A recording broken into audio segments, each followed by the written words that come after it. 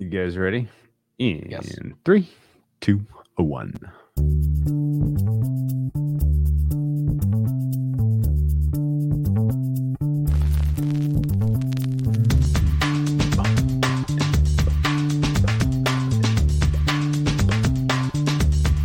Welcome to the acclaimed podcast, The Deep Dive, featuring your esteemed hosts, Andy Monitor and Drew Dinzik, powered by BetSperts.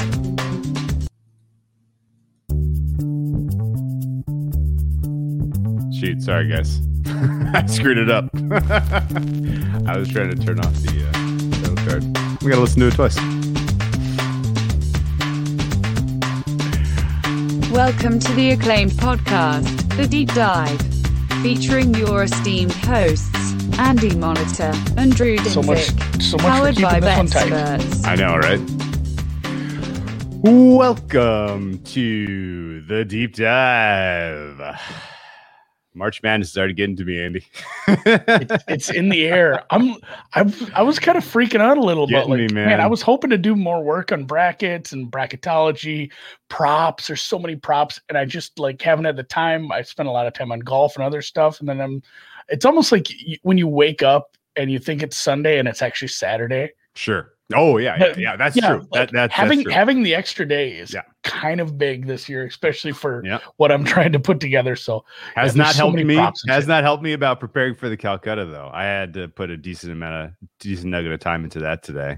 Just figuring out percentages. Just trying to figure that out. I'm in survivor pools this year. I'm in bracket pools this year. I'm in Calcuttas this year, 2 at least. And then obviously we're going to be betting some game by game. So after a year with no tournament, I am balls deep in college basketball all of a sudden. All the way Yeah. So let's welcome our guest. You build out a network on Twitter, right? Like you find people who have like interests and common interests, and you talk about what's going on in the space, and you find certain people are like especially keen on information. You got some information guys, and it's fun. We meet Tim, our guest today, Tim Holder. We meet Tim. You bring him into our orbit, and he's beating me to the punch on all the good information. And I'm like, I used to be the information guy. Well, now Tim is the information guy, and he's done an incredible job of curating a lot of the important information for the NCAA bracket in terms of what matters. And, for those reasons, especially because I am behind on my preparation in a lot of ways, I'd like to hear what Tim has to say, because he's been boots on the ground, kind of putting in the work to understand, how the fabric of this bracket is shaping up. So without further ado, for the first time, friend of the pod, welcome to the Deep Dive, Mr. Tim Holder. Thank you, fellas. Feel like I know you guys for years now, but listen to all the pods and appreciate you having me on. Look forward to talking through some hoops. Well, we appreciate your support. Yes. Of course, got to rep the hoodie. I am very jealous. I have not got my hoodie yet. We had a couple back ordered, and they, of course, were pushing, the people who signed up for WinBet to get the hoodies first and put me to the back of the line, even though I did sign up, because we're putting the customers first on that one. So eventually I will get mine once Under Armour comes through. But I do have my BetSperts one. I still have. It's the same hoodie. It's just I really wanted the whale logo. So repping that nice. I love how our guy Hand Jobs for Tortoises is he's all over the information for all over the moves for college, for March Madness. I thought I liked March Madness a lot, but HJ is all about it. Very cool. Anyway, there's a lot of content out there, a lot of good March Madness content out there, but we promise you we will provide you something you have not heard anywhere else, some new insight, some nugget that may be the winning nugget to winning your bracket pool, winning your survivor pool, whatever. But this is a fun one. I went and did a little chronicling. I was like, what was the first of all, the first sport I ever bet on at sportsbook.com back in the day was college basketball. So it has a soft spot in my heart. I bet on the Long Beach State to beat Pepperdine -3. It was a hot tip from an upperclassman at in when I was a sophomore, and they won, and the rest was history. But the first tournament I bet on was 2001. So if there had been a tournament last year, this would be the 20th tournament. Oh my God, you're old. You're so old. That is yes. Yeah. Oh yeah. And I was like, well, am I too old for this? No. So no, but I'm very excited about this year's tournament as always. And to have it back after a 2-year gap is just awesome. So, what was Andy, what you're obviously you're mid-major Andy. You're Andy Palm. Like you obviously care. You've carried the weight of the podcast in terms of providing the free winners in the basketball space for this whole winter so far. So thank you for that. What are your views on the season and your excitement level for this tournament? It's been a challenging season. I didn't win as much as I was used to, and that was disappointing, but at the same time, it was still a lot of fun. And I just enjoy the process. I enjoy, you enjoy the ups, especially. I had a really nice streak in the middle. Honestly, like, when you have a really bad beat and you can't sleep, yeah, or like you're bothered.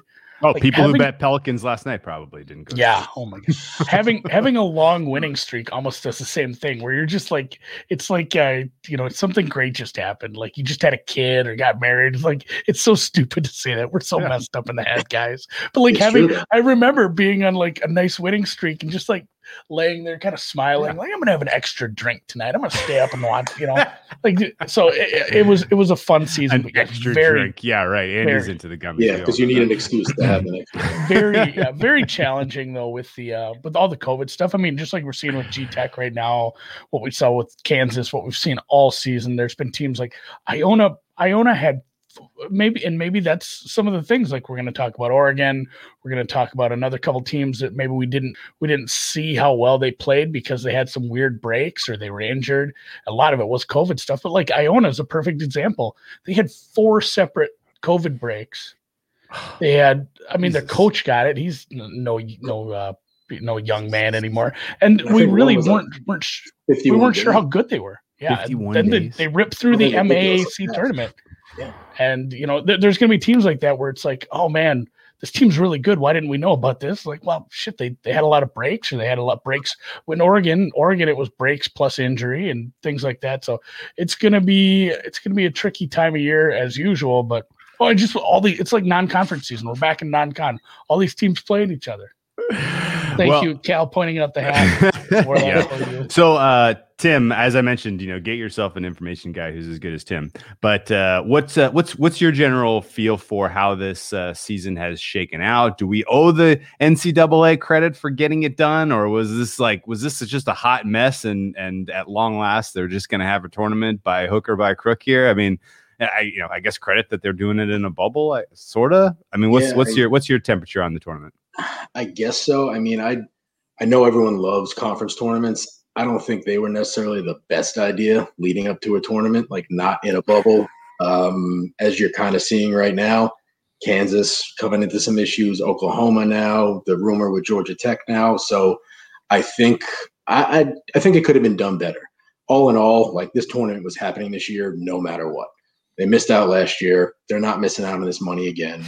It's not going to happen. So, and to Andy's point before, like it's been a tough year betting wise. I mean, it's not been a normal season. You don't know how much time these teams are actually practicing, what they're doing off the court. So it's been a unique season. I could see the bracket going haywire right off the bat, but who knows? Oh, interesting. So in the scape of things, you think this is more likely to be a chaos year than a shock year? Just kind of, if you had to pick one of those two. Yeah. If my gut, and I think I tweeted out during conference championship weekend, is like this year's wide open, just with Baylor going down to Oklahoma State. I know Baylor's defense hasn't been great, and I know we'll get to that. It just feels like a lot could happen. Georgia Tech winning the ACC. Granted, they only played one game. They won the important one. Yeah. So I just think there's just a lot of good teams out there. There was so many good games conference week. I know I'm so torn on that. I guess I want your opinion on this. I'm super torn on this because I've always been on record saying I like conference tournaments better than the big tournament. It's a better 2 weeks, honestly. But I kind of feel like they shouldn't have had them. Yeah, I think I think that we're lucky we didn't have more blowout from all the traveling. A lot of conferences were smart. I saw a lot of conferences pare back the fields. We're not having 14 teams. we'll go best 8. We're not doing any traveling for, the first few games are at the high seed. We're all going to be at a neutral, in a bubble, in a more controlled environment. We saw some teams get smart, but at the same time, I'm a little worried that maybe we shouldn't have had conference tournaments, which sucks to say because I loved them. I had a lot of fun, but I think we're lucky we made it through it as unscathed as we did, just with some of the stuff happening and the proximity from, Selection Sunday. And I mean, between Saturday and Sunday, there were like 18 or 19 championship games. Like there was teams still playing on the weekend and heading, 6-7 days from another game in the big tournament. So I'm glad we're getting it too, but Tim, help me figure something out. So the odds market, I agree with your sentiment. This feels more wide open than ever just because of the potential of anyone getting popped at any given moment. Mm-hmm. But the odds market would tell you this is more well defined than ever. In fact, the who's whom's picked on ESPN, like the percentage of people who are picking Gonzaga is absolutely outrageous. Is that correct? Like, are the Zags, should they be that much more favored? Because, in the same sense, well, yeah, they could get a COVID pop and they could be out of this. Sure. I mean, that's maybe there's a very small percentage chance that happens. But the likelihood that they're going to have to do it themselves, that they're going to have to beat the hard teams because any of them could all, have issues is real too. I guess which way does this push pull? Does this make Gonzaga more or less likely to actually win? It's funny because right before this, I did a Calcutta before this, and I was talking to a buddy that I was doing it with, 2 buddies, and we were like, well, how much are we going to put in on Gonzaga here? Because let's be honest, and we'll get to it when we talk to the region, but like, who's beating them in that bracket? But the point came up, like, what if they get popped for COVID? Do you want 75% of your bankroll on a Calcutta going on a team that gets COVID? Probably not. Because unfortunately, that's an outlier that we've got to account for. So, like me, I'm a huge Gonzaga guy because I'm on them 10-1 from November. So I am just riding that out. But I pray I think Mark Few has them locked away somewhere where they're just practicing and that's it, not doing anything else. It's going to be interesting to see what happens, especially if like the referees, what happened the other night with they. Oh God, I forgot about that already. Tested positive. They went out to dinner. Like, what are we doing, guys? Like, there's a lot of vectors. Yeah, stay in the bubble. Yeah, well, that is, as a fellow 10-1 Gonzaga holder, as my only few. You guys not telling me about this? I tweeted it. I tweeted in November. They were like 8. They were like 8 at a lot of places. I found a 10. I'm like, I should just bet this. So, as a fellow holder, I am encouraged by what Few's been doing with the before the conference tournament. Even they went off campus to a hotel and stayed way away from campus. Said we're not going to get popped right before the conference tournament. We only got to go down there and play 2 games. Let's stay safe. So hopefully that it sounds like it's an experienced team. It sounds like they got their heads on straight. They're smart kids, smart coach, smart program. They're not going to screw up. Hopefully, God, I would be so mad if like they just win by 20 in every game and get to like the semis and get popped for something silly. Okay, and it's going to happen. Somebody's going to come out of this tournament. I guarantee you see a replacement. I 100% agree with you too. So as the guy who doesn't have a Gonzaga future at 10-1, let me try to shake your guys' confidence a little bit, and you tell me how real or bullshit this is from a narrative standpoint. Okay. I'm not going to make the argument that anyone in the West can beat them, and we'll get to the West in more detail in a bit. But this team, I guess, if they had like lost a game to, I don't care, Santa Clara, I don't care. If they just had one letdown down the stretch, I would have been like, bang, Zags title town. Here we go. Let's go. Like they're going to do it. In reality now, though, they have this hanging over their head, the idea that they are chasing immortality with the first undefeated season since 1976. Now, there is not a big snowball of people talking about this yet. In fact, it's weird that you haven't heard a lot of this yet, in my opinion, but we're going to get there. And when we're going to get there, it's going to get louder and louder. Of Sweet 16, it's going to be louder. Final Four, it's going to be really loud. And like you said, Andy, like, yeah, maybe that was a good experience going into a hotel for the WAC conference and like kind of getting like the mini bubble life, this is what this is going to be like, guys. Get used to it. But it's going to be different when your only people you're interacting with are the media, and the only questions they're asking you are about going undefeated. And then on top of that, like, can you get the monkey off your back? Zags have never won a title. Are you guys the team that can do it? I mean, like the amount of pressure that is going to be on these student athletes come Final Four weekend is going to be massive. And in the back of my head, I'm a little buyer beware that they're going to be able to accomplish this. I want them to. I would love to see it. It would be a great story. It would be a feel-good story. And maybe that's why they got such an easy draw.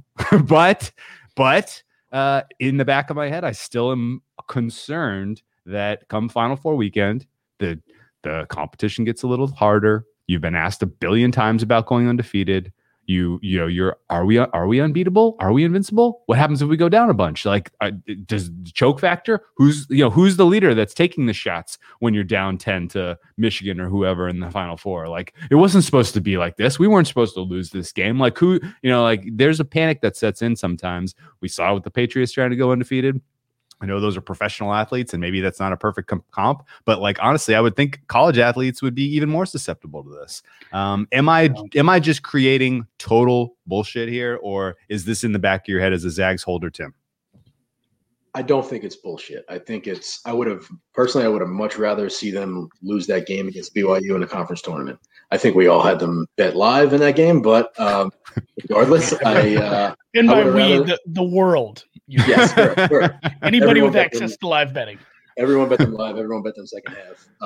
But yeah, I would have much rather had them not be undefeated. I would always prefer that, just because the pressure has to be so much, and it's also on Mark Few. Like, yeah, you've been here so many times, haven't been able to get it done for whatever reason, but now it's, to your point, they're literally all the players. It's just media. You're not going to be with other people. Like, it's just going to be practice. You're with your teammates talking to media, and then it's got to start to build at least, right? Like, you can't go out off some steam like you're in a hotel room.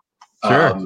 So personally, I agree with your sentiment. I would much rather them have lost a game. So it's definitely in the back of my mind. But to your point about their draw, it's pretty favorable. Okay. So this could break both ways. Like, you could have upsets in all three other regions. They could coast to the Final Four, and then they might get. It may not even be a matter of pressure matters. Or you get a team like BYU that shot lights out against them in the first half of that game in the conference tournament, and they do that's sure as hell of a recipe to beat them. So, and that maybe even just getting that scare was good, because even in look at the Iowa game. I'm trying to think of some of the other. It's funny, like, a lot of those games didn't even turn into be very good games. They beat the brakes off Virginia early in the year. They Virginia, went up Kansas, on Iowa. They handled them. The Virginia game. Easily. That's the other one I was thinking of. Like, West Virginia was a little closer, I guess, but yeah, Kansas, they put a shitload up on them. Iowa, the final score doesn't even reflect how much they were winning that game by. I mean, and then really even like in conference, they beat by BYU pretty handily both times. Like the Virginia game, I'm trying to think if they had any real tough game. They played Auburn early in the year. I know some of the real marquee matchups that they had got canceled, and that sucked. But I mean, maybe it did help to get down. Yeah, maybe it helped to get down versus BYU, face a little bit of, because honestly, in the conference schedule, when you're playing San Diego and Pacific and stuff like that, you're not facing that adversity. So it was nice to see them absolutely, blow up in the second half, take it back. I think they covered the damn game, which it was close. It was real close to actually covering, which was, if you had BYU, that would have felt awful. But the undefeated season, I actually like it. Okay. It's a big F. It's a big FU because I placed one future, and it's a big FU. Like, I placed one future, and that team didn't lose all year. Oh my god. Yeah. No, it is what it is. Like, it's tough. They have a smart enough coach and smart enough kids. They're sitting down and they have to say, like, you're going to get asked this a million times. Just be numb to it. It doesn't matter if we were 15-15 or 30-0. We still have the same 6 games to win. It doesn't matter. It doesn't change the game plan that we're undefeated. So hopefully they just get past it, because I want them to win badly. I got 3 questions for Tim about Gonzaga, and then we can move on. it looks to me like their Achilles heel is 3-point defense. That's maybe the only metric that they are not kind of in the elite category of in terms of allowing, they're allowing opponents to hit a pretty high percentage of their 3-pointers, which is especially concerning considering they played in a pretty uncompetitive conference. Although maybe there was a conference that happened to have a lot of good shooting, whatever. Or maybe it didn't matter because they were up by a dozen, so they didn't really have to hustle and shoot people off the 3-point line. Sure. But whatever the case is, if you're looking for chinks in the armor, that's the only one that really stands out to me. And so in that regard, who is the matchup that you fear the most as a Zaga guy? Why is it Baylor? And what would the line be in the national title game if it's Baylor Gonzaga? Oh man. So Baylor, yeah, I mean, they shoot lights out from three. I think they're number one in the country. Number one in the country. Yep. Obviously, they need to figure out their defense. I know they had a COVID pause. I know they haven't been able to practice as much, but I feel like with more games coming, that defense might start to click. Hopefully it does for them, or the 6 games left, so it's got to start to click or not. Yeah, right. If it doesn't click in game 2, it's probably over for them. Yeah, probably. They scare me. They beat the piss out of Iowa already. Like, they don't really scare me. Michigan wouldn't scare me against them. I think Bama could give them a test. Bama is super good at defending the 3-point line. I think 10th in the country. If Bama can get out of the East, and I know we'll get to it, that's a team that could hang with them. But a line on a Zaga Baylor game, I mean, you guys probably have numbers more than I do, but I'd say Gonzaga -2, Gonzaga -3. I don't think it's going to be anything bigger than that. I don't think you'll see Baylor favored at all. Unless Baylor goes haywire and wins by 30 every game and Gonzaga plays some close games, maybe that changes.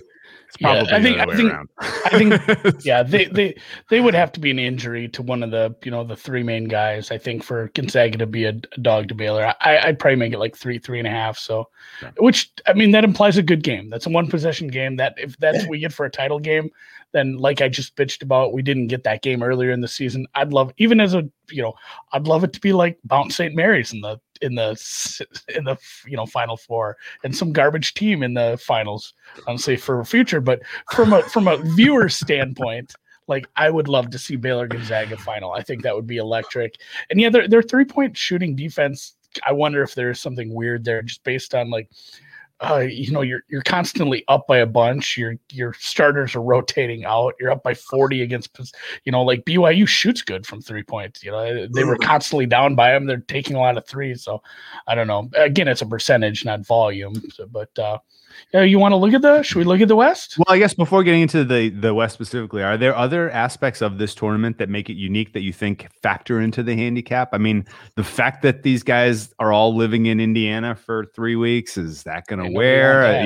Yeah, I mean, there's less travel, right? Like, that used to be an angle you could count on. Like, oh yeah, well, this team has to go west. Like, that sucks. Like, they're playing in, they send Wichita to Kansas's home floor or whatever, that, like stuff like that. Like, there was always a little bit of a handicapping angle that you could, you could tease out of stuff. But this year in Indiana, I guess, does this favor the Big Ten? Like, the Big Ten title game was just played here, right? Are they going to be more familiar with the arena? I don't know. I guess so, just because I know there was like a small trend in the Big Ten, like some of those games were going under in the dome, and obviously like in the dome, games seem to just go under in general. So maybe they're more comfortable shooting there and they'll have an edge. I don't know how big you can quantify that to. But yeah, to your point about like teams being X amount of miles from their region that they're going to, like, that was a huge thing that I would look at, where, to your point about Wichita being in Kansas, you're 100 miles from your campus. How many fans are you going to have? It's going to be 65, 35, 70, 30. There's none of that this year. So there's really no home court, nothing like that. I know there's probably going to be like more bigger school fans that are there that are willing to travel and go to stuff like this with boosters and whatnot. But I don't know if there's necessarily any sort of advantage. No. And it's not like it's all at the Lucas Oil Stadium. They're playing at Hinkle. They're playing in Bloomington. What is it? Assembly Hall. They're playing in West Lafayette. They're playing like 4 different places in Indianapolis. I'm trying to think of all the schools. It's like it's like IUPUI and Indy, whatever the Butler. Is Butler Indianapolis? That sounds about right. Yeah, it's 4 different arenas in Indianapolis, and then the one in Bloomington and the one in Lafayette. So they're going to mix them around. I wonder if there's going to be a little bit of an angle to that. Some people made some cases for that in one of the conference tournaments where they played in 2 different gyms, and one was a really nice gym and one was a shithole high school gym. Sure. And I think we'll probably have some people talking about that. We'll keep an eye on it because they will be moving from gym to gym here eventually. But yeah. It doesn't hurt to be in the Midwest, but at the same time, Gonzaga finished their conference tournament a long time ago. They've had time to acclimate. I think there's a little bit of a disadvantage from a team that played a Saturday or Sunday conference championship and had to, didn't have enough time to properly move in and get everything set up here. I mean, you still have like 5 days, though. Maybe that's not even a thing. Okay. I saw a couple teams on Selection Sunday where I think they were watching from the airport and waiting to get on flights. Oh, wow, yeah. Really? Yeah. I feel like I forget which team. Yeah, they were in like the Sky Miles lounge. Yeah, exactly. Wow. All right, well, let's get into the bracket a little bit. And then after that, I want to give you guys I made up some bets because I was looking for some bets and couldn't find them. So I just made up the lines and I want to gauge your guys' opinion. But let's talk about the West. And we'll start with, I guess, maybe we can make this quick. They put Iowa, a team that Gonzaga handled easily, as the number 2 seed. They put Kansas and Virginia as the 3 and 4, 2 teams that are actively dealing with COVID issues, and also teams that Gonzaga handled easily. And then when you kind of look between the lines at some of the other teams that smaller schools, maybe the surprise good teams, the potential Cinderellas, I don't see any of them. Creighton's fallen apart at the seams. USC in the Pac-12 were overrated, in my opinion. Oregon, Pac-12, overrated, in my opinion. VCU, boy, did they look brutally bad in their last time out. Oklahoma dealing with the COVID issue. Missouri, overseeded as a 9. I mean, this is one of the weakest regions that I've ever seen a team given as, sort of gift wrapped here. Is there anything I'm missing in this, Tim? I think you hit it all on the nail on the head. If you just start in the top bracket, the top of the bracket, I just pencil Gonzaga into the Sweet 16. What are we doing? Who's challenging you there? Like you said, Creighton's falling apart. There's rumors that they just want to lose and go home and be done with the coach. I guess USCB is a little bit maybe valuable there. It feels like everyone is on Ohio to beat Virginia. So the entire world. I specifically I'm going to pick Virginia in a bunch of brackets just because it'll be a contrarian 4. The entire world that's been bet. The line has been bet to beat the piss and everybody's picking them. So, they're a fun team. They were 10-1 to win. They were 10-1 to win their conference. They're not making a run here. And I guess luckily we're recording this in case I'm dead wrong. We can go back and find it. Yeah, that's a great I don't point. see it. Well, let me ask you, because I was pitching this to our good friend Lockie Lockerson, who's just been all over the place covering this. Great follow in general, but has been doing a ton of media for March Madness. You should check it out. It does feel like Virginia is being undervalued in the market. I get why. Of course, you don't want to not have practice and come into a tournament game. That's horrible. But they're still the defending champs. They still have a good coach. They still have a very solid scheme. It's gonna make it tough for any of these other teams in their little mini section here. What are the chances we get a discount to back Virginia in the round of 64, a discount to back Virginia in the round of 32, and then everybody kind of gets on the bandwagon. Okay, this is the team that can really challenge Gonzaga in the Sweet 16. Then we turn heel. Hammer, drop the hammer. You get a short number on Zags, and Zags absolutely take care of business. There's really nothing that Virginia can do to keep up with with Gonzaga, as far as I can tell you. No, it's fun. Virginia's defense is always good. It's always been good. It's still good. It's not getting talked about, maybe because we're not having these 52 to 36 games. They're watchable. Their offense, that's a really good word for it, Tim. It's watchable.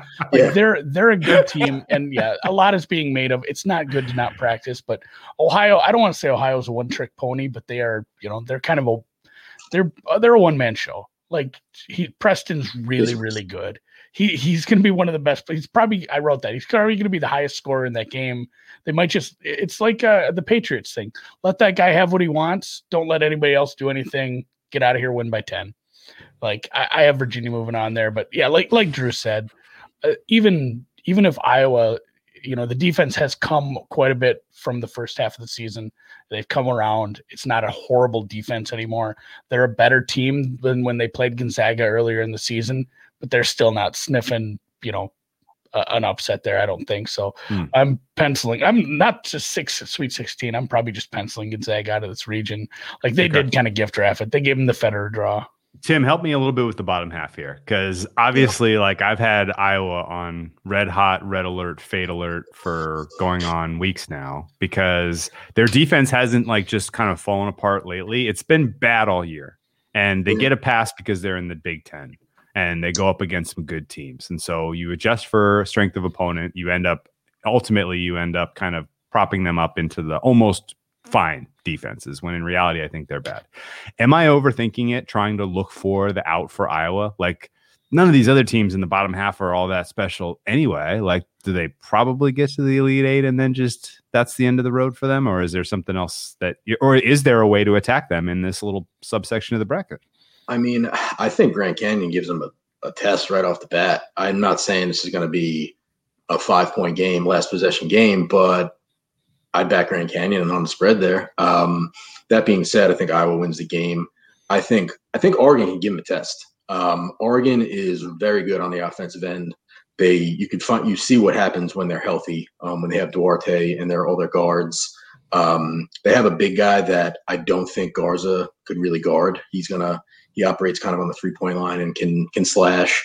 So I think they can give Iowa a test. I wouldn't be shocked if they lose. And then you pivot up to the Kansas, Eastern Washington. Who knows what's happening there with Kansas and COVID.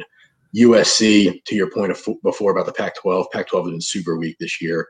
I've bet on USC a few times and been just disappointed. USC also is poor from the free throw line when it comes down to post game. I think they're 326 in the country at shooting free throws. So what? Yeah. Oh my God. Well, luckily they're in a strange gym. That should help. 64% from the line, never something you want to write home about. That being said, like, would it surprise me if Iowa gets the Elite Eight and then just gets the shit absolutely kicked out of them by Gonzaga? No. But I don't think you can have Iowa come out of this bracket at all. So okay, so it's like a cross off if you're doing a Calcutta. You're like, yeah, somebody else. Let that be somebody else's problem. Exactly. They're going to be overpaid for. What about Kansas? Is Kansas going to be underpaid for? Should we be bidding Kansas? You would think so. They just went for more money than I would pay in my Calcutta, and I'm not necessarily getting it. I get it, like the USC, Wichita State, Drake, like that. They'll probably win 2 games. They could, but then I don't think they can keep up with Iowa or even Oregon in the Sweet 16 match. So, I put it Oregon over Iowa. Like, and it was just based on if a 2 seed goes down in the first weekend, that's the spot. Yep. Like that's the only spot. They're no. I mean, Oregon's a top 20 offense. Like they can go shot for and like Tim said, then they have somebody who can compete with Luka. They have another, they can go, bang for bang with them in the paint, and it's a good enough offense to run with Iowa, especially if their defense doesn't show up here in Indianapolis. So, Iowa is not somebody I'd like to have in any sort of contest or bracket or Calcutta. And I'll put my hand up. I'm the biggest Oregon stan out there. I think the last 3 weeks, I think I might have bet Oregon every game. I love the Ducks. They're not my favorite team, but I am sometimes a little bit biased, but I don't think so here. I think they really do have a shot to get past Iowa. Okay. All right. That's good to know. Good. That actually, you kind of you brought me back to earth, because I was kind of like, don't overthink it. Just put Iowa in the Elite Eight, even though you've been waiting to finally, to bury them all season. But yeah, no, that sounds fair. Okay. Let's cruise on down to the East, which is, by my estimation, throw a dart, pick 7 teams and throw a dart. I mean, honestly, the distance between Michigan, Colorado, Florida State, BYU, Texas, UConn, and Alabama, it's small. Like any of those matchups could materialize in the Elite Eight, and the line ought to be like under 3, right? Like there's not a huge distance here between 1 and 7. And I almost want to say fill out your bracket, try to make up ground here by taking sort of the contrarian matchups, right? Like you'll get chalk in round 1 here. I don't actually see an upset out of any of these teams other than 9/8, maybe, which is to say everyone will get through to round 2. And at that point, all bets are off. Like it sounded like, Tim, like you're a little hot on Bama. Is the distance, is this actually like a 2-tier, like Michigan and Bama are both excellent and then the rest are good? Or is it kind of everyone in 1 tier like I'm describing? I think it's closer to that 2 tiers. I do really like UConn, but I hate that they're drawing Bama in the second round potentially. So I think Bama is really clicking. Their defense is really good. Like I said before, they can really line. UConn, they played very well once they got Bouknight back and had all their pieces back together because they struggled there for a while. Bouknight can lead them. I just really wish they were playing somebody else other than Bama, or else I'd be all over UConn to come out of this region. Yeah, I wish they ended up on a 6 line. That sucks for them. I know a lot of smart people are on them on the early line. What's UConn's line right now? Has that been bet out at all? I think it's up to 3. I know it was 2. I think it was 2 on Sunday, maybe 2.5. I know I saw a lot of people on them 2.5, and I mean that's kind of the look. Like they get past Maryland, they probably cover, and it's a really tough draw. Bama's really good, and truthfully, even if you want to say there's 2 tiers, if you want to talk about the spread from 1 through 8, it did get a little tighter because Livers missing for Michigan does not help them, but at the same time, like Colorado. It's just been great lately. Georgetown is in this bracket. Georgetown's hot as a pistol right now. Florida State looks amazing. BYU just put up a first half from hell on Gonzaga. Texas, everybody loves Texas, and actually they're playing as well as anybody in the Pac-12. So, okay, I will. Or the Pac-12, the Big 12. The Big 12. I wanted to make a point on Texas. Something that I've followed for a while now, and I've put this together like. Info-wise, it's been pretty good. There's a thing called the NFW list. So what does NFW stand for? It means no freaking way. Like they're not getting to the Final Four, not getting to the Elite Eight. Most of these teams, fatal flaw. Yeah. Okay. Yeah. Most of these teams lose in the first or second round. Unfortunately, Texas is on that list this year. So qualification. So how it typically goes is it's only for seeds 1 through 9, and your offensive, according to Ken Palm, your offensive adjusted efficiency is less than 115, and your defensive efficiency, the raw number, is above 92. 2 years ago, there were 13 teams that fit this criteria, 1 through 9.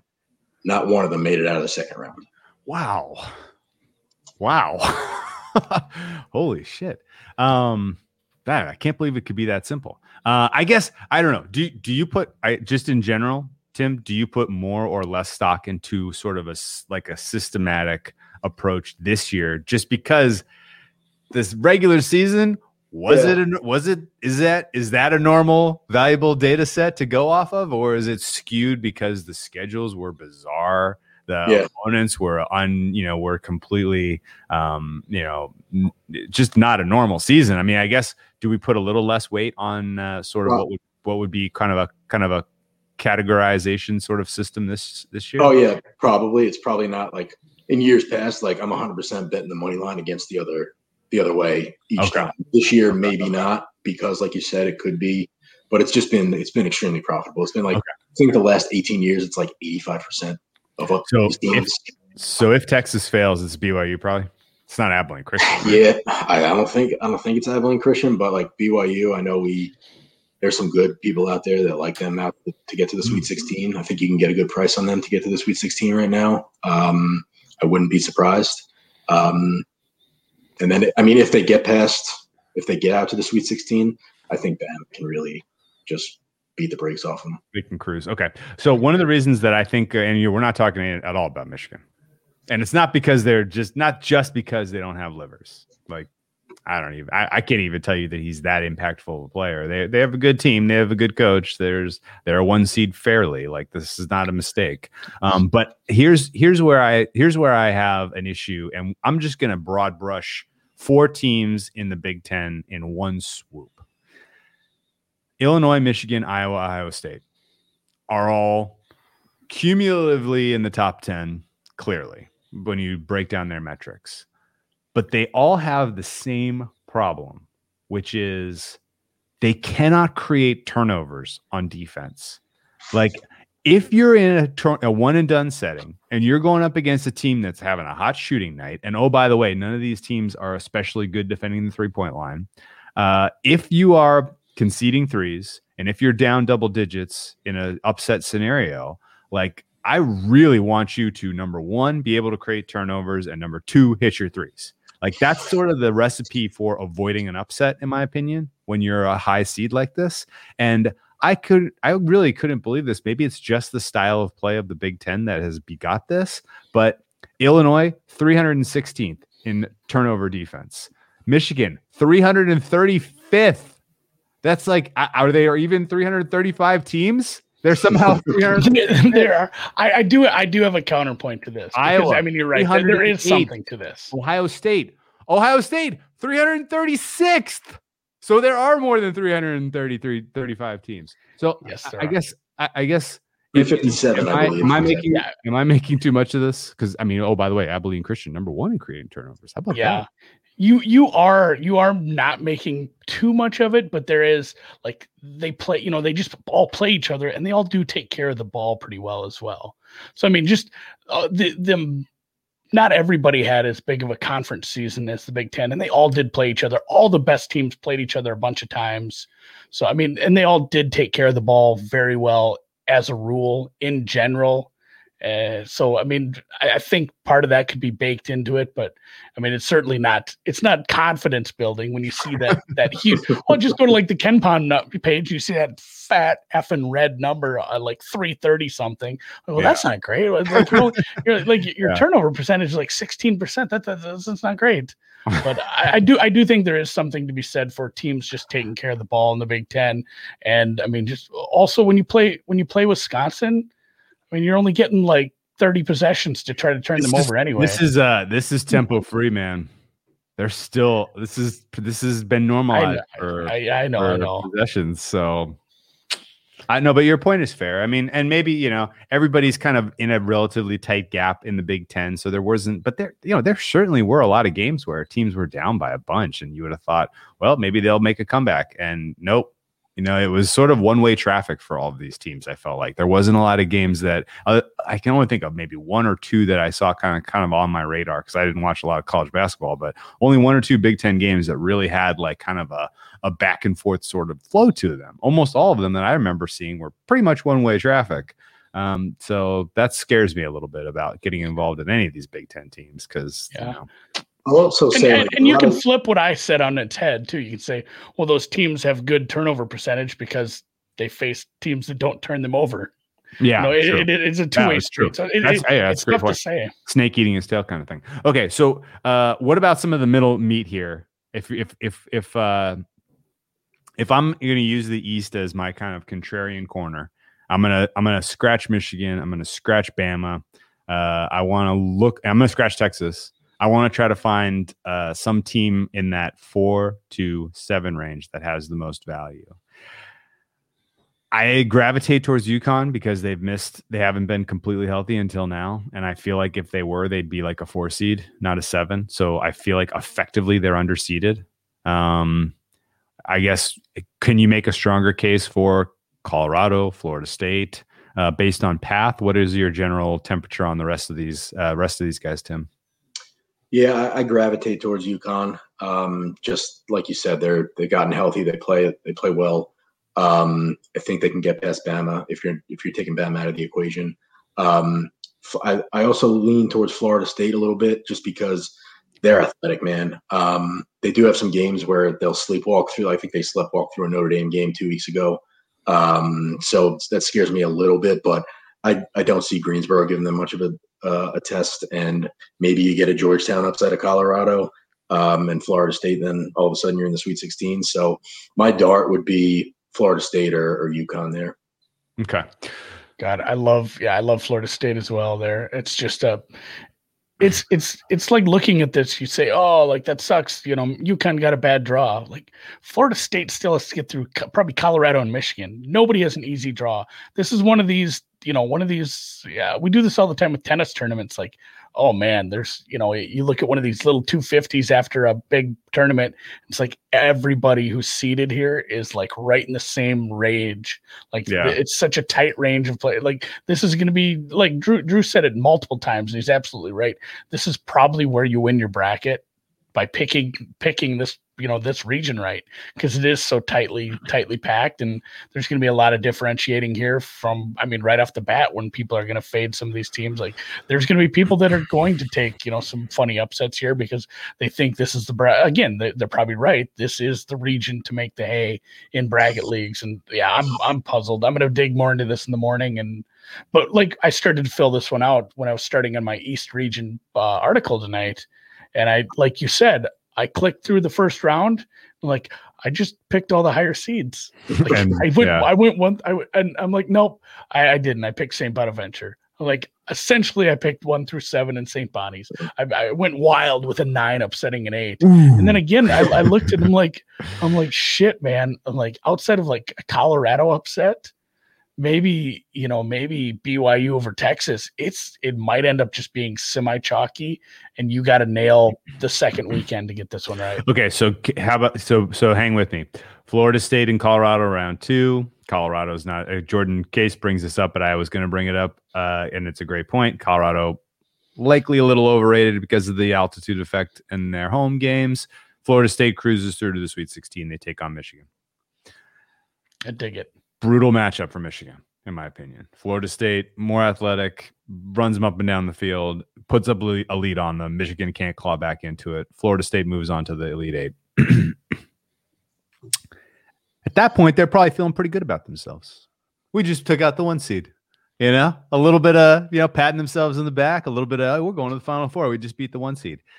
Sneaky UConn, who takes out Alabama in this round 2, and draws BYU in the Sweet 16, takes care of business, catches Florida State sleeping, punches their ticket to the Final Four.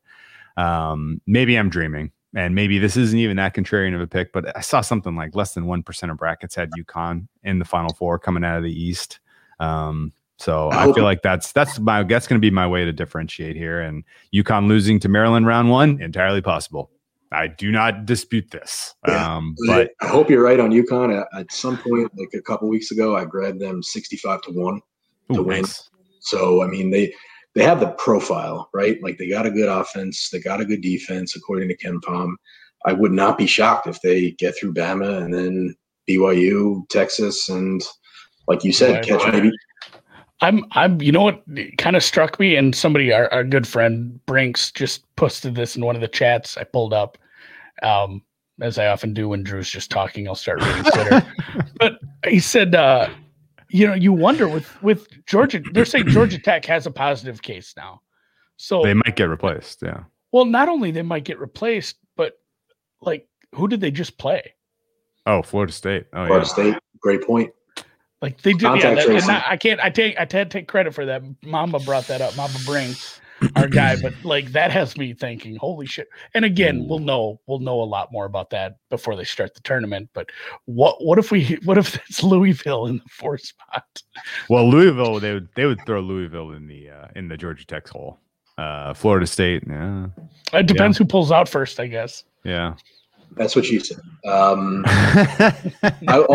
really wish LSU's defense wasn't such trash, because you could see what they did to watch. You see what they did against Bama. Like they were toe to toe. Like I could see them giving Michigan a test if they play at their tempo, they play at what they want to do, and can play a little bit of defense. I could see them getting to the Sweet 16. Okay. It's not crazy, man. Okay, let's move on. That was, I think that was as much service as we can do to the East, considering it's tough. It's a tough, right? And we didn't even talk about play-in games, by the way. App State over Norfolk, Drake over Wichita. Okay. Yep. What about MSU, UCLA? Oh, that's a good one. Like, that's actually the one actually worth talking about. I have no idea what's going to happen in that Texas Southern Mount St. Mary's game. They're both trash teams. Yeah. But Michigan State UCLA is like kind of a fun little play-in game. And I do wish, you know, it was a normal year, because Christ, what a marquee matchup for like a play-in game where you might actually get fans traveling for a play-in game. I don't have a strong take on that one yet, but it's weird seeing, you know, obviously the big talking point, Kentucky and Duke not here, but seeing some storied programs like that in an 11 seed play-in game, pretty wild. Yep. Okay, the South, Baylor.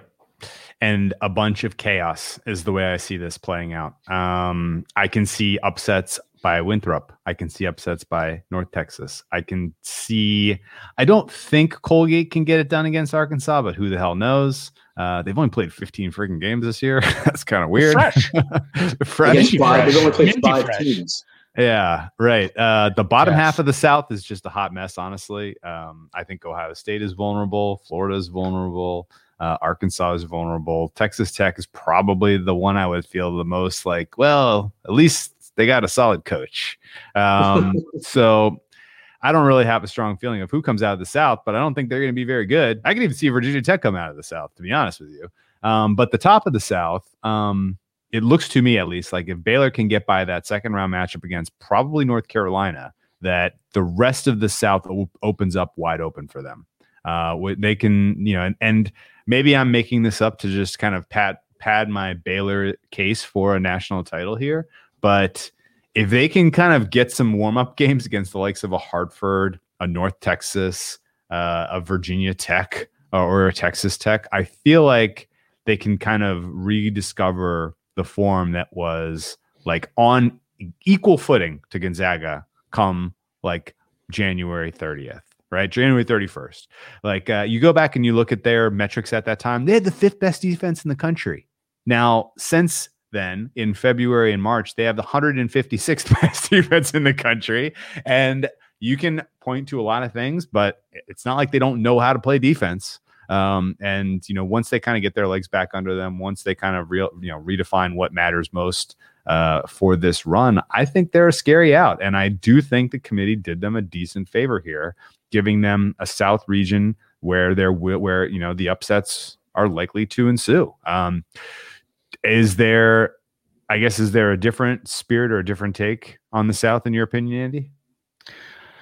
I actually have Wisconsin winning. I like Wisconsin that first game, but like it could be one of those weird things where, you know, brackets are supposed to get tougher as you go, whereas you can have a really tough game against North Carolina or Wisconsin and then end up having that and facing the winner of Winthrop, North Texas, which would be, you know, these sort of things happen where it's like, oh, you're a 4-point favorite in this game and a 10-point favorite in the next one because of, you know, multiple upsets. That's what you love to see if you're a high seed here.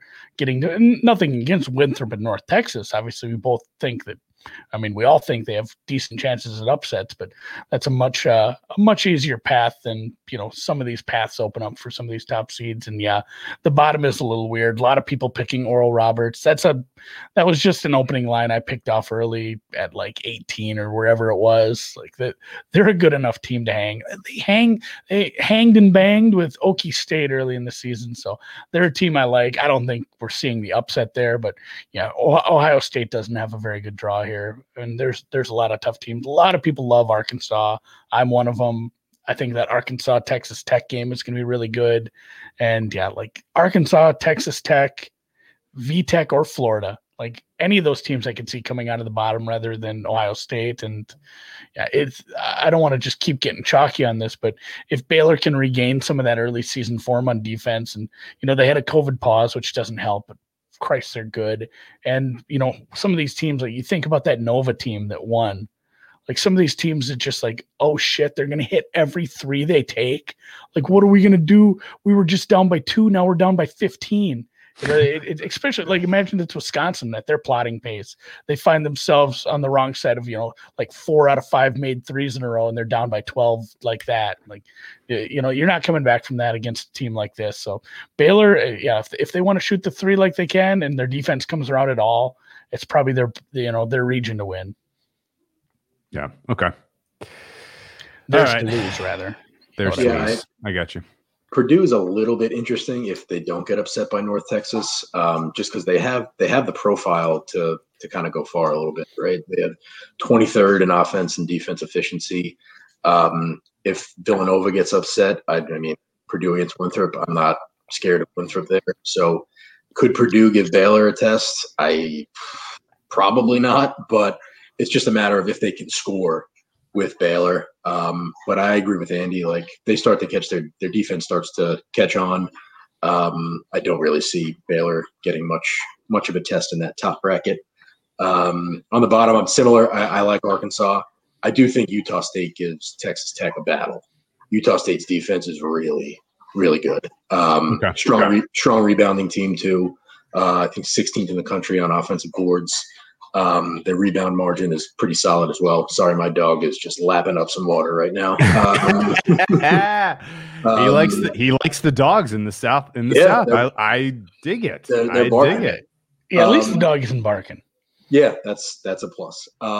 They do also have Keita, big 7-foot guy for Utah State. He averages 15 and 10. He could be a matchup problem. So wouldn't be surprised to see Utah State get past Texas Tech right off the bat.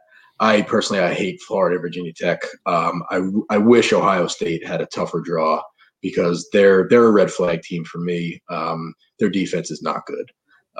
They sit right around like 80th in defensive efficiency. So I ultimately think it's Baylor coming out. It's tough to grab more chalk, but here we are. And I'm with you on Purdue. They're kind of like Iowa Light. And by Iowa Light, I mean Iowa Light, because they're probably, the post game and what they can do inside. But they, it's a team and a coach that might be, this could be like, Illinois is a 1 seed. We're going to get to them. They haven't been to the tournament in like 7 years. Yeah. Like a team that and Purdue obviously is a 4 seed. It's not going to be the same kind of thing, but a team like that just pops, and all of a sudden Purdue is a national title power again. Purdue is like a 1 or 2 seed next year. We can see that. I like them, maybe not this year. Okay. North Texas beats them.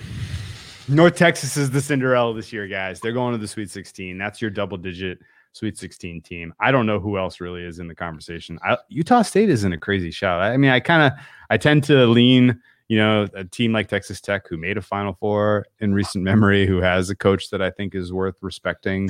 I think the Big 12 is a hair underrated relative to the market, a little bit, not a lot.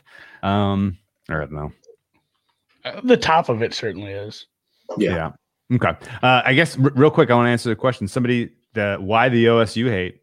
I don't really know that I have a strong reason for doubting them. I mean, the fact that they ran and went shot for shot with Illinois in the Big Ten title game was pretty impressive, actually.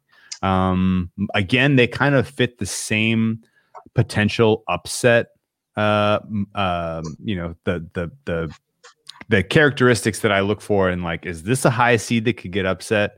They check a lot of those boxes, which is why I'm a little scared off of them. But in the same breath, if they make it to the Elite Eight, if they take on Baylor, I won't be super surprised. I just think Baylor is an extremely tough out. Baylor, number 1 3-point shooting team in the country, excellent rebounding team, super safe, super aggressive on defense, and again, in the same breath that if you're not good at turning the ball over and hitting your 3-point shots, I'm not interested in being on you as a big favorite. Well, if you are good at creating turnovers and you can hit the 3, then I'm not worried about you being upset. And that's exactly the Baylor DNA. Yeah. Like that's it. That's it. They're antithetical to that. That's and I will say, like, and maybe OSU is getting a little bit drugged down. They lost 5 out of their last 8 games, technically, if you want to cut the overtime lost in the tournament. But 4 out of those were like top 5 teams. I mean, you lost to Illinois twice, you lost to Iowa, you lost to Michigan. Really, the only bad one was Michigan State. And that was an away game.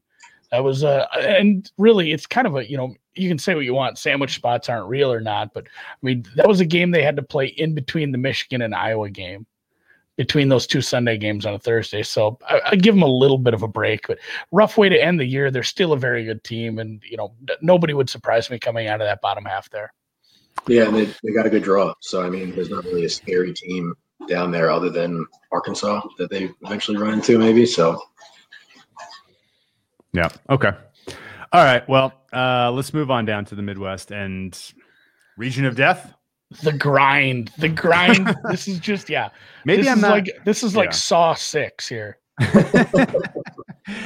So Midwest looks like the region of death. Not only do you have the hottest team in the country in Illinois, I guess hottest team in the country not named Gonzaga in Illinois. Hottest team in the country not named Oregon State. Not named. Oregon State is in here. Oregon State is in here, man. But no, literally, like all of the secret good teams ended up in here. Loyola Chicago is secretly good. They ended up in here. Liberty is secretly good. They ended up in here. San Diego State, secretly good. They ended up in here. This is, and Houston. My numbers on Houston are like, they might be the second best team in the country, which is, I mean, it's tough to swallow considering how weak their conference is, but they took care of business in the American. They took care of their business. It was impressive. I don't know. Am I making too much of this? Should we think more simply like Illinois? They are the class of this field. They just played in all of these arenas. They just cut down the Big Ten nets. Like, they're going to have a little bit of home fan support, probably regionally. Like, I want to be contrarian and go against Illinois here. Again, a lot of the same reasons. They don't create turnovers. They allow way too high a percentage of 3-point shots against. They actually turn the ball over quite a lot as well, which is surprising. And they haven't been fully healthy, really. Like, they have a bunch of guys dealing with nagging injuries, not like COVID stuff, but injury stuff, which is spooky. So I'm keen. I'm inclined here to take on Illinois in the Midwest just because of a bunch of these narrative-y things. I guess, should they be in the same conversation with Baylor and Gonzaga as title favorites? And is this as simple as Illinois is the class of this region and they will move on to the Final Four, if you had to say, Tim? I lean towards yes. I would say they're a little bit step below Gonzaga and Baylor. I don't think they're in that conversation per se, but I do see them coming out of this region. Houston, I know their profile is great. They dominated teams, but like, I know Rutgers has been reeling. If they get past Clemson, I think they've got a great opportunity to make Houston have some problems. Their losses, they point to one common denominator, and it's a bad night from three. Rutgers, they do defend the three well, only allow 32% from three. So I think that could be an interesting Sweet 16 matchup.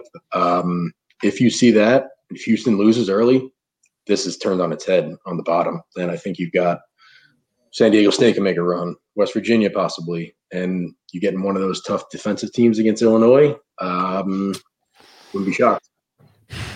Okay.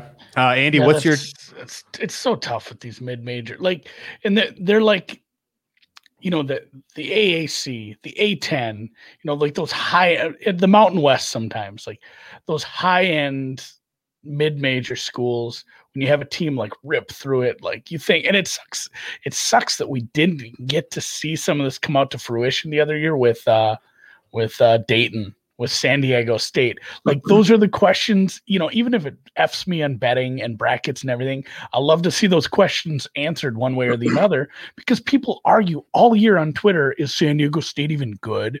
They are. No, I mean last year, but Dayton, is Dayton even good? And then we didn't even get to see some of it play out, which sucked. So, interesting questions to be answered there with Houston. We've seen this in the past, and it goes one of two ways. Like, oh shit, like, yeah, they just didn't play anybody, and they beat up on a bad conference, and they get run out of the gym by Rutgers or West Virginia, maybe San Diego State themselves, or the metrics are real.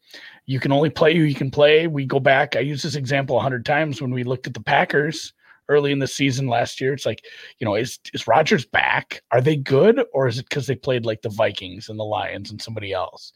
Sometimes you can only play so well And it doesn't, you're not going to beat teams by 100 points just because they're in a smaller conference and you're clearly, an elite team that's up there with the big boys in the big dance and the big conferences. So tough to tell here. I'd lean towards yes. I'd like Houston to advance out of the bottom half at least.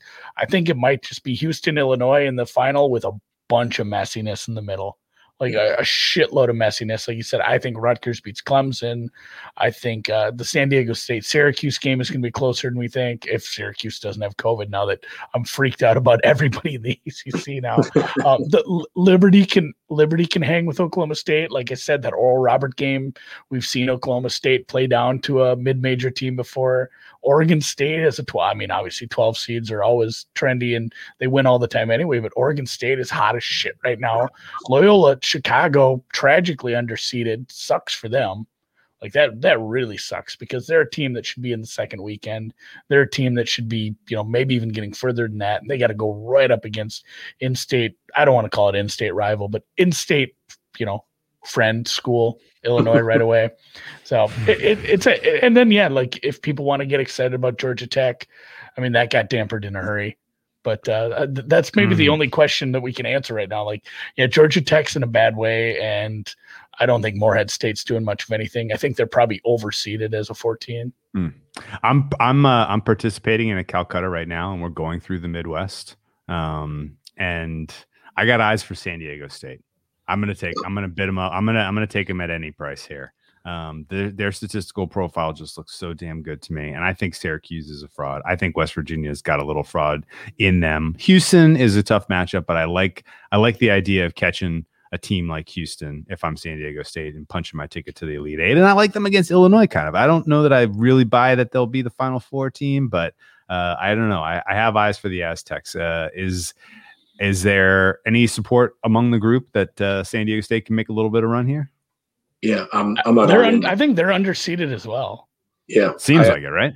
I grabbed them in my Calcutta before this. So nice. I okay, agree good. with you. I have them as the 10th best team in the country, and really no weaknesses.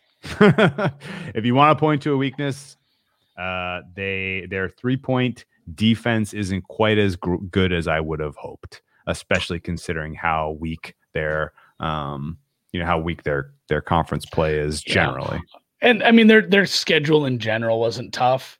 Like you can look, UCLA that's a good win. It wasn't in November. No, it was not a good win. That team was a mess for the first week and a half of the season. Like we're like, oh shit, are they really bad? They should fire their coach in week 1. So I mean, their non-conference schedule really was St. Mary's, and that's it. I mean, they didn't really play a lot of tough teams. They played a D2 team and a couple whack teams outside of the UCLA game. So the major knock for me would be the same as Houston. Like, are they that good? They haven't really played anybody, haven't been tested yet. But all the metrics pan out. And I still do think they're underseeded. I had them as a 5. So, and 5 bordering on a 4. Like I think I had them as the number 2-5. Okay. I thought Oklahoma State should have been here instead of them, and West Virginia should have been flip-flopped in my opinion. Ooh, okay.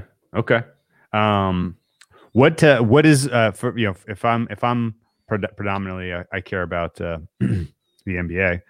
What do I think of Cade Cunningham? I mean, I think he's been great. I think he can carry them. I think he's a guy that he's the great NCAA story, right? Like Cade Cunningham brings Oklahoma State to the Elite Eight, Final Four, whatever, puts them on the I think he could be a great NBA player. I'm sure you're more into the mock draft world than I am on the NBA side. But I mean, I gotta imagine he's top 3, right? Yeah. I pulled up a mock draft a month ago. I feel like you're right, but NBA mock drafts are not something I'm looking at. I'm looking at one right now. They have him number 1. Okay. So yeah, top 3. Yeah, him, Mobley from USC, and our guy Jalen Suggs, and then some G League. How does that work? G League? Are they not pros yet? I thought G League was the minors. We're not going to dive. Not the time or place, Andy. Okay. So, no. Either way, yeah, he's the real deal. Holyfield. He should be a good pro. All right, Andy. Have you decided on your Final Four, or are you going to wait till tomorrow? I'm still right. I got to write these articles. Like I'm still deciding who's making it into the I just 16. stole San Diego State for $30. Let's go. Unbelievable. Zaga. All right. Final four for me. I'll do it quick. Zaga. Oh boy. Then I go to the tough one right away. I might have to roll back over to that side of the bracket. So Gonzaga, F it. I'm putting Florida State. I'm doing it. Florida, I gotta go something funny. Gonzaga, Florida State, fuck it, Baylor, and then God knows what. You know what? SDSU. Let's get the wild one. Let's get the Aztecs running through a weird region.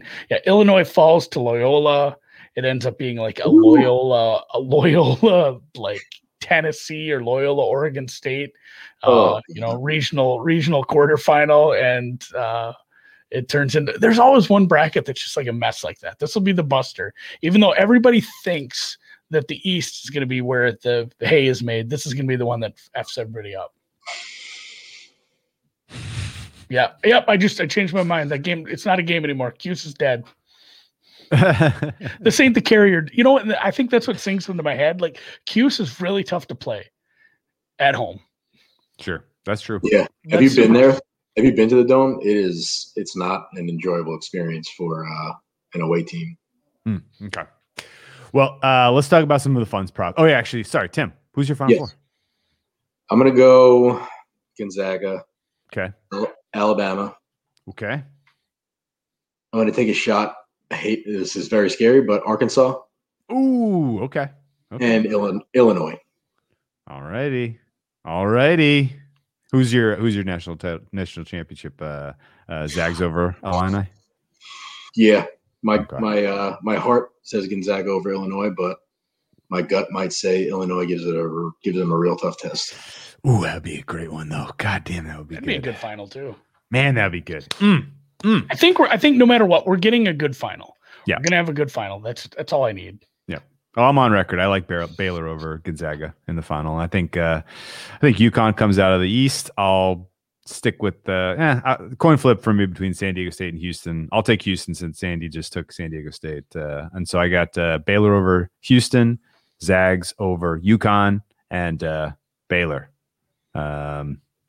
Say 78-75 over Gonzaga in the final. Love it.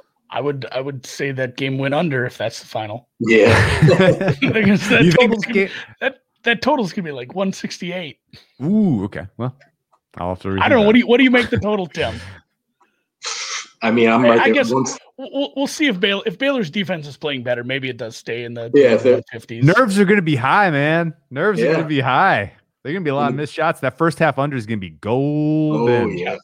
Under 83 first half. First half under. I like it. All right, let's talk about a couple fun props. I made these up. I wanted to find them. Maybe they will eventually line these. What? You want to talk about real ones? I mean, there's some real ones. It's fine. It's fine. Like, I can't bet them. Team to advance. There's some fun team to advance furthest that are kind of equal. Alabama, Ohio State is a fun one. Alabama, Iowa is about evenly lined. One? What's the dirty one? Oh yeah. Oral Roberts. Oral Roberts and Moorhead. Who goes Moorhead? Yes, that's right. That was filthy by BetOnline. That was good. Gross, guys. No, but like I was say, I'm gonna line Big 10 wins minus 3.5 over Big 12 wins in the tournament. Andy, did I make a fair line? You need more. I need more time than that on this. Okay. I guess I got a sense that Big Ten's probably getting like 7 or 8 first round wins, and then you're probably looking at Illinois gets. That's probably high. I'd probably take the Big 12 there and the points. I'd take the dog there just because I think you're going to end up with Baylor running to the final. You're going to end up maybe Texas does make a little run even if they're on the bad list. And then, a couple of these other teams. You went big. It was Big 10, Big 12, right? It was Big 10, Big 12. Yeah, I think Big 12 is a little underrated. I think Big 10 is a little overrated. If I had to kind of put my finger on the pulse there. Yeah, especially if Iowa gets knocked out early, take them out of the equation. Here's the tickler. Michigan State's in a play-in game. They get a bonus game there. Ooh, a little bit of intrigue, but Yeah, I'm just looking now. Like Oklahoma State's there, Oklahoma. Yeah, I'd still probably take the dog there. Give me the 3.5, just because I can see some of these teams going down early. Okay. And just like Illinois and Illinois and Michigan have to make up the difference. Okay, I dig that. Okay, how about this one's for you, Tim? Over under seeds. Some of the seeds for the Final Four. Over under. I'm gonna put it at 10.5. That's high. Let's see. I'm gonna go under. Okay. Okay. And so even after all this talk about how it's going to be a crazy tournament, now all of a sudden we're I guess when it comes down to it, talk through it. It's okay. I'll take the under there. Okay. That'll be tight, man. 1 5-6 seed gets there, and all of a sudden that's shot. Then it is shot. So like, or San even like Florida State running. If you end up with a 4 and a 2, it gets tricky in a hurry. I like that. That's actually a prop that I've seen available. I don't know if you're right on the number. That's pretty tight. That's a prop. Yeah, but that's a prop I've seen in the past. Like you're probably pretty close. If I see props here from the rest of the week, I'll probably post them up. And then my WinBet guy, who has been, which he's just been Twitter DMing me prices like when they pop up right away. Those regional prices. We're already over an hour here. We won't get into it tonight, but maybe I'll have to put some of those in my blogs going forward here, because there's some regional prices that I think worth attacking. If you really believe in a team, it might be better to take a regional price than to win it all. It's fucking hard to win 6 games. Yeah. Honestly, I've cashed one once, but taking a future at this point in the game is tough too. Those numbers are pretty good. They're pretty good at setting them. And truthfully, the one I cashed was Virginia 2 years ago. I don't even know if I deserve that. Like they got so the end of every game they played was so wild. Yeah. And same here. Drew, I would take a look at San Diego State to win the Midwest. I think that's pretty juicy. Okay. Cool. Yeah, let's get some of those. Let's get some regional props. Andy, what about you? Over under number of number 1 seeds in the Final Four. If I give you 2, a flat 2. Yeah, flat 2. Yeah, 1.5. If you want over 1.5, you got to lay -183. If you want under 2.5, you got to lay at -444. So wow. If you give me a flat 2, I'd probably just bet the over. I think I'm free rolling with the top 2. Yeah. And then, hoping for Illinois, because I do think Baylor and Gonzaga have pretty damn good shots to just run through their brackets. So I think that probably ends up a push. And, if you gave me a 2.5, what was the under on 2.5? It was super juicy, right? Under 2.5 is -444. That's probably about right. Yeah. Over 2.5 plus 338 is base. I mean, that's a pretty. That's not crazy. It's not. If you got chalk Gonzaga and Baylor, then you're hoping on Illinois. But I mean, if Michigan, is it possible that Michigan gets Livers back at all? Yes. I didn't fully look into that. I guess I think it's possible. Losing to Mount St. Mary's. It won't matter. Yeah, that was the joke with Oklahoma. Like Oklahoma, their players out for the first 2 games. Like, well, technically he's only out for the first game. That's good. All right. Well, that might be worth a look. The over 2.5, big fat price. I like a big fat price like that. I do too. I kind of like that. For some, just some fun pizza bets. Yeah. There's a lot of fun ones out there all of a sudden, but not the ones I was looking for. I love the matchup different conferences. Where are you hunting? Right now I'm on Bookmaker. Okay. I'll have to take a look at props in the morning. Yeah. Team to have more wins in the tournament: Houston and Ohio State. So Ohio State is what, minus 130? Plus 103. What? I would have thought they'd fly. Houston is minus 127. I had that flip-flopped. The temperature on Ohio State. Maybe it's because cool. I wanted a good dog price on Houston. Maybe that subliminally. Oh yeah, they're ahead of you on this one, man. Unbettable. Anything you guys love in round one? Yes. Loyola a couple days ago. I laid the points on San Diego State on the open. That was a fun one. I took the points with Grand Canyon. I took the points with North Texas. I am forgetting about the other bets I liked. I'm pulling mine up, and I'm going to have to scroll through. I think ultimately on the close, you bet Virginia. Yep. There's no way that's a fair line. We said that about Virginia, Kansas, and Nova. Like these teams that people are down on, you can bet them at the close and probably get what's likely a good number because and everybody's piling on some of these underdogs. Like eventually it's going to swing the other way and you can get a good number. But I'm looking. I did place a few right on the open. I didn't really post them because I don't think they were up at a lot of places. But I should look what these are now. Actually, if you have the lines up, Drew, what is the Winthrop Villanova over? I have 139.5. 143. Oh, buddy. And then Oral Roberts 17.5. I think that's been bet down maybe a point. That is 16 now. And then UConn -2. Yep. Yeah, that's a good one, man. Good job. And then obviously Loyola, thanks to insider sources. But not a lot yet. I'm going to dig into it. I'm not afraid betting closing lines in this. I think they have a hard time setting these lines, and there's still some meat on the bone once we get to the weekend. I like it, man. Do you subscribe to the Fade the Public narrative for the NCAA tournament? Is this a real thing? Only in brackets? Damn, somebody just bid $50 on Oregon, and I got San Diego State for 30. Man, I don't know. I don't know if I believe it in anything because I never will believe that I'm actually getting accurate numbers. Here's the little, if you could get a good composite and true, like actually, you know who probably has these numbers is these people out in Jersey who are have the back ends to Costa Rica and actually have the true numbers right away on some of these offshores or some of if they're getting paperhead numbers too. Like that. But when you read something on Twitter and they post like, hey, here's what the public's betting, like the fact that you have that information makes it worthless. Somebody just posted it, like everybody has that information and it's probably not even that accurate.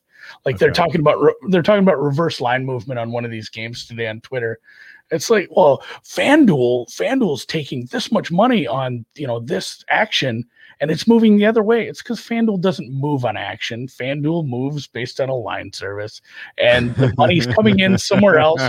The important money's coming in somewhere else and it's moving on numbers. Thank you for describing this. Yeah, they're moving on air. So don't like instantly think, oh my God, all the money's coming in on this team and it's moving away from them. I should bet them. Like, honestly, you might because the money's coming in at the wrong spots. It's not coming in, at FanDuel. That's not why they're moving their number the other way. They're moving the other number the other way because they're just following along. So take it easy with some of that stuff. Don't get Here's a fun little snapshot of this Calcutta. So just to gauge the temperature on some of these teams, Iowa went for $1 more than Oregon. Iowa went for $6 more than Virginia.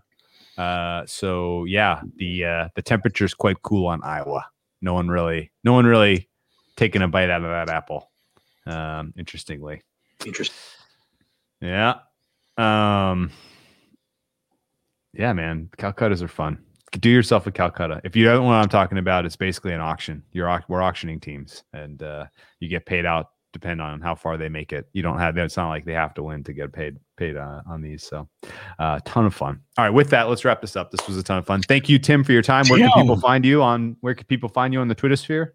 Yeah, go to thold42 on Twitter. Feel free to follow me. I'll be tweeting throughout all March. You get a lot of Knicks spam on Twitter too from me. I'm a big Knicks guy, so if you don't want to follow me for that, feel free to mute me. Love it. But I appreciate you guys having me. Listen to your podcasts all the time, and this was great. This is fun. Excellent. We appreciate you coming on, and keep up the good work out there, tracking down all the good info. And, the sheet. Absolutely. Yeah. I mean, it sucks. Like we're past the point of where you're selling it anymore, but look for it next year. I mean, we tweeted out about it. Tim puts together, along with some other people, puts a pretty good tournament preview guide with a bunch of information and kind of just some I don't want to say off the wall angles, but like I'd say under the radar angles that you can take a look at. There are some off the wall angles in there, especially the type of basketball. So, definitely off the wall. I read that this afternoon.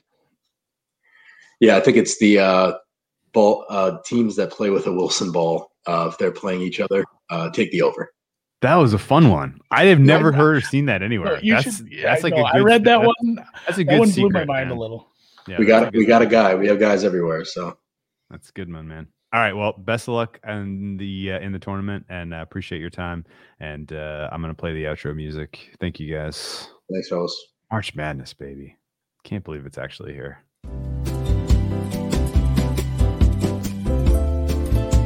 Tim, sometimes we like to unmute and talk over the closing music because, that's fun. Good show. That was great. What a great betting event. I got sniped on Kansas. Kansas went for $51. I feel like I let that one slip through my fingers. Now I hope they all have COVID. I hope they all do. Wow. On record, hoping student athletes have COVID.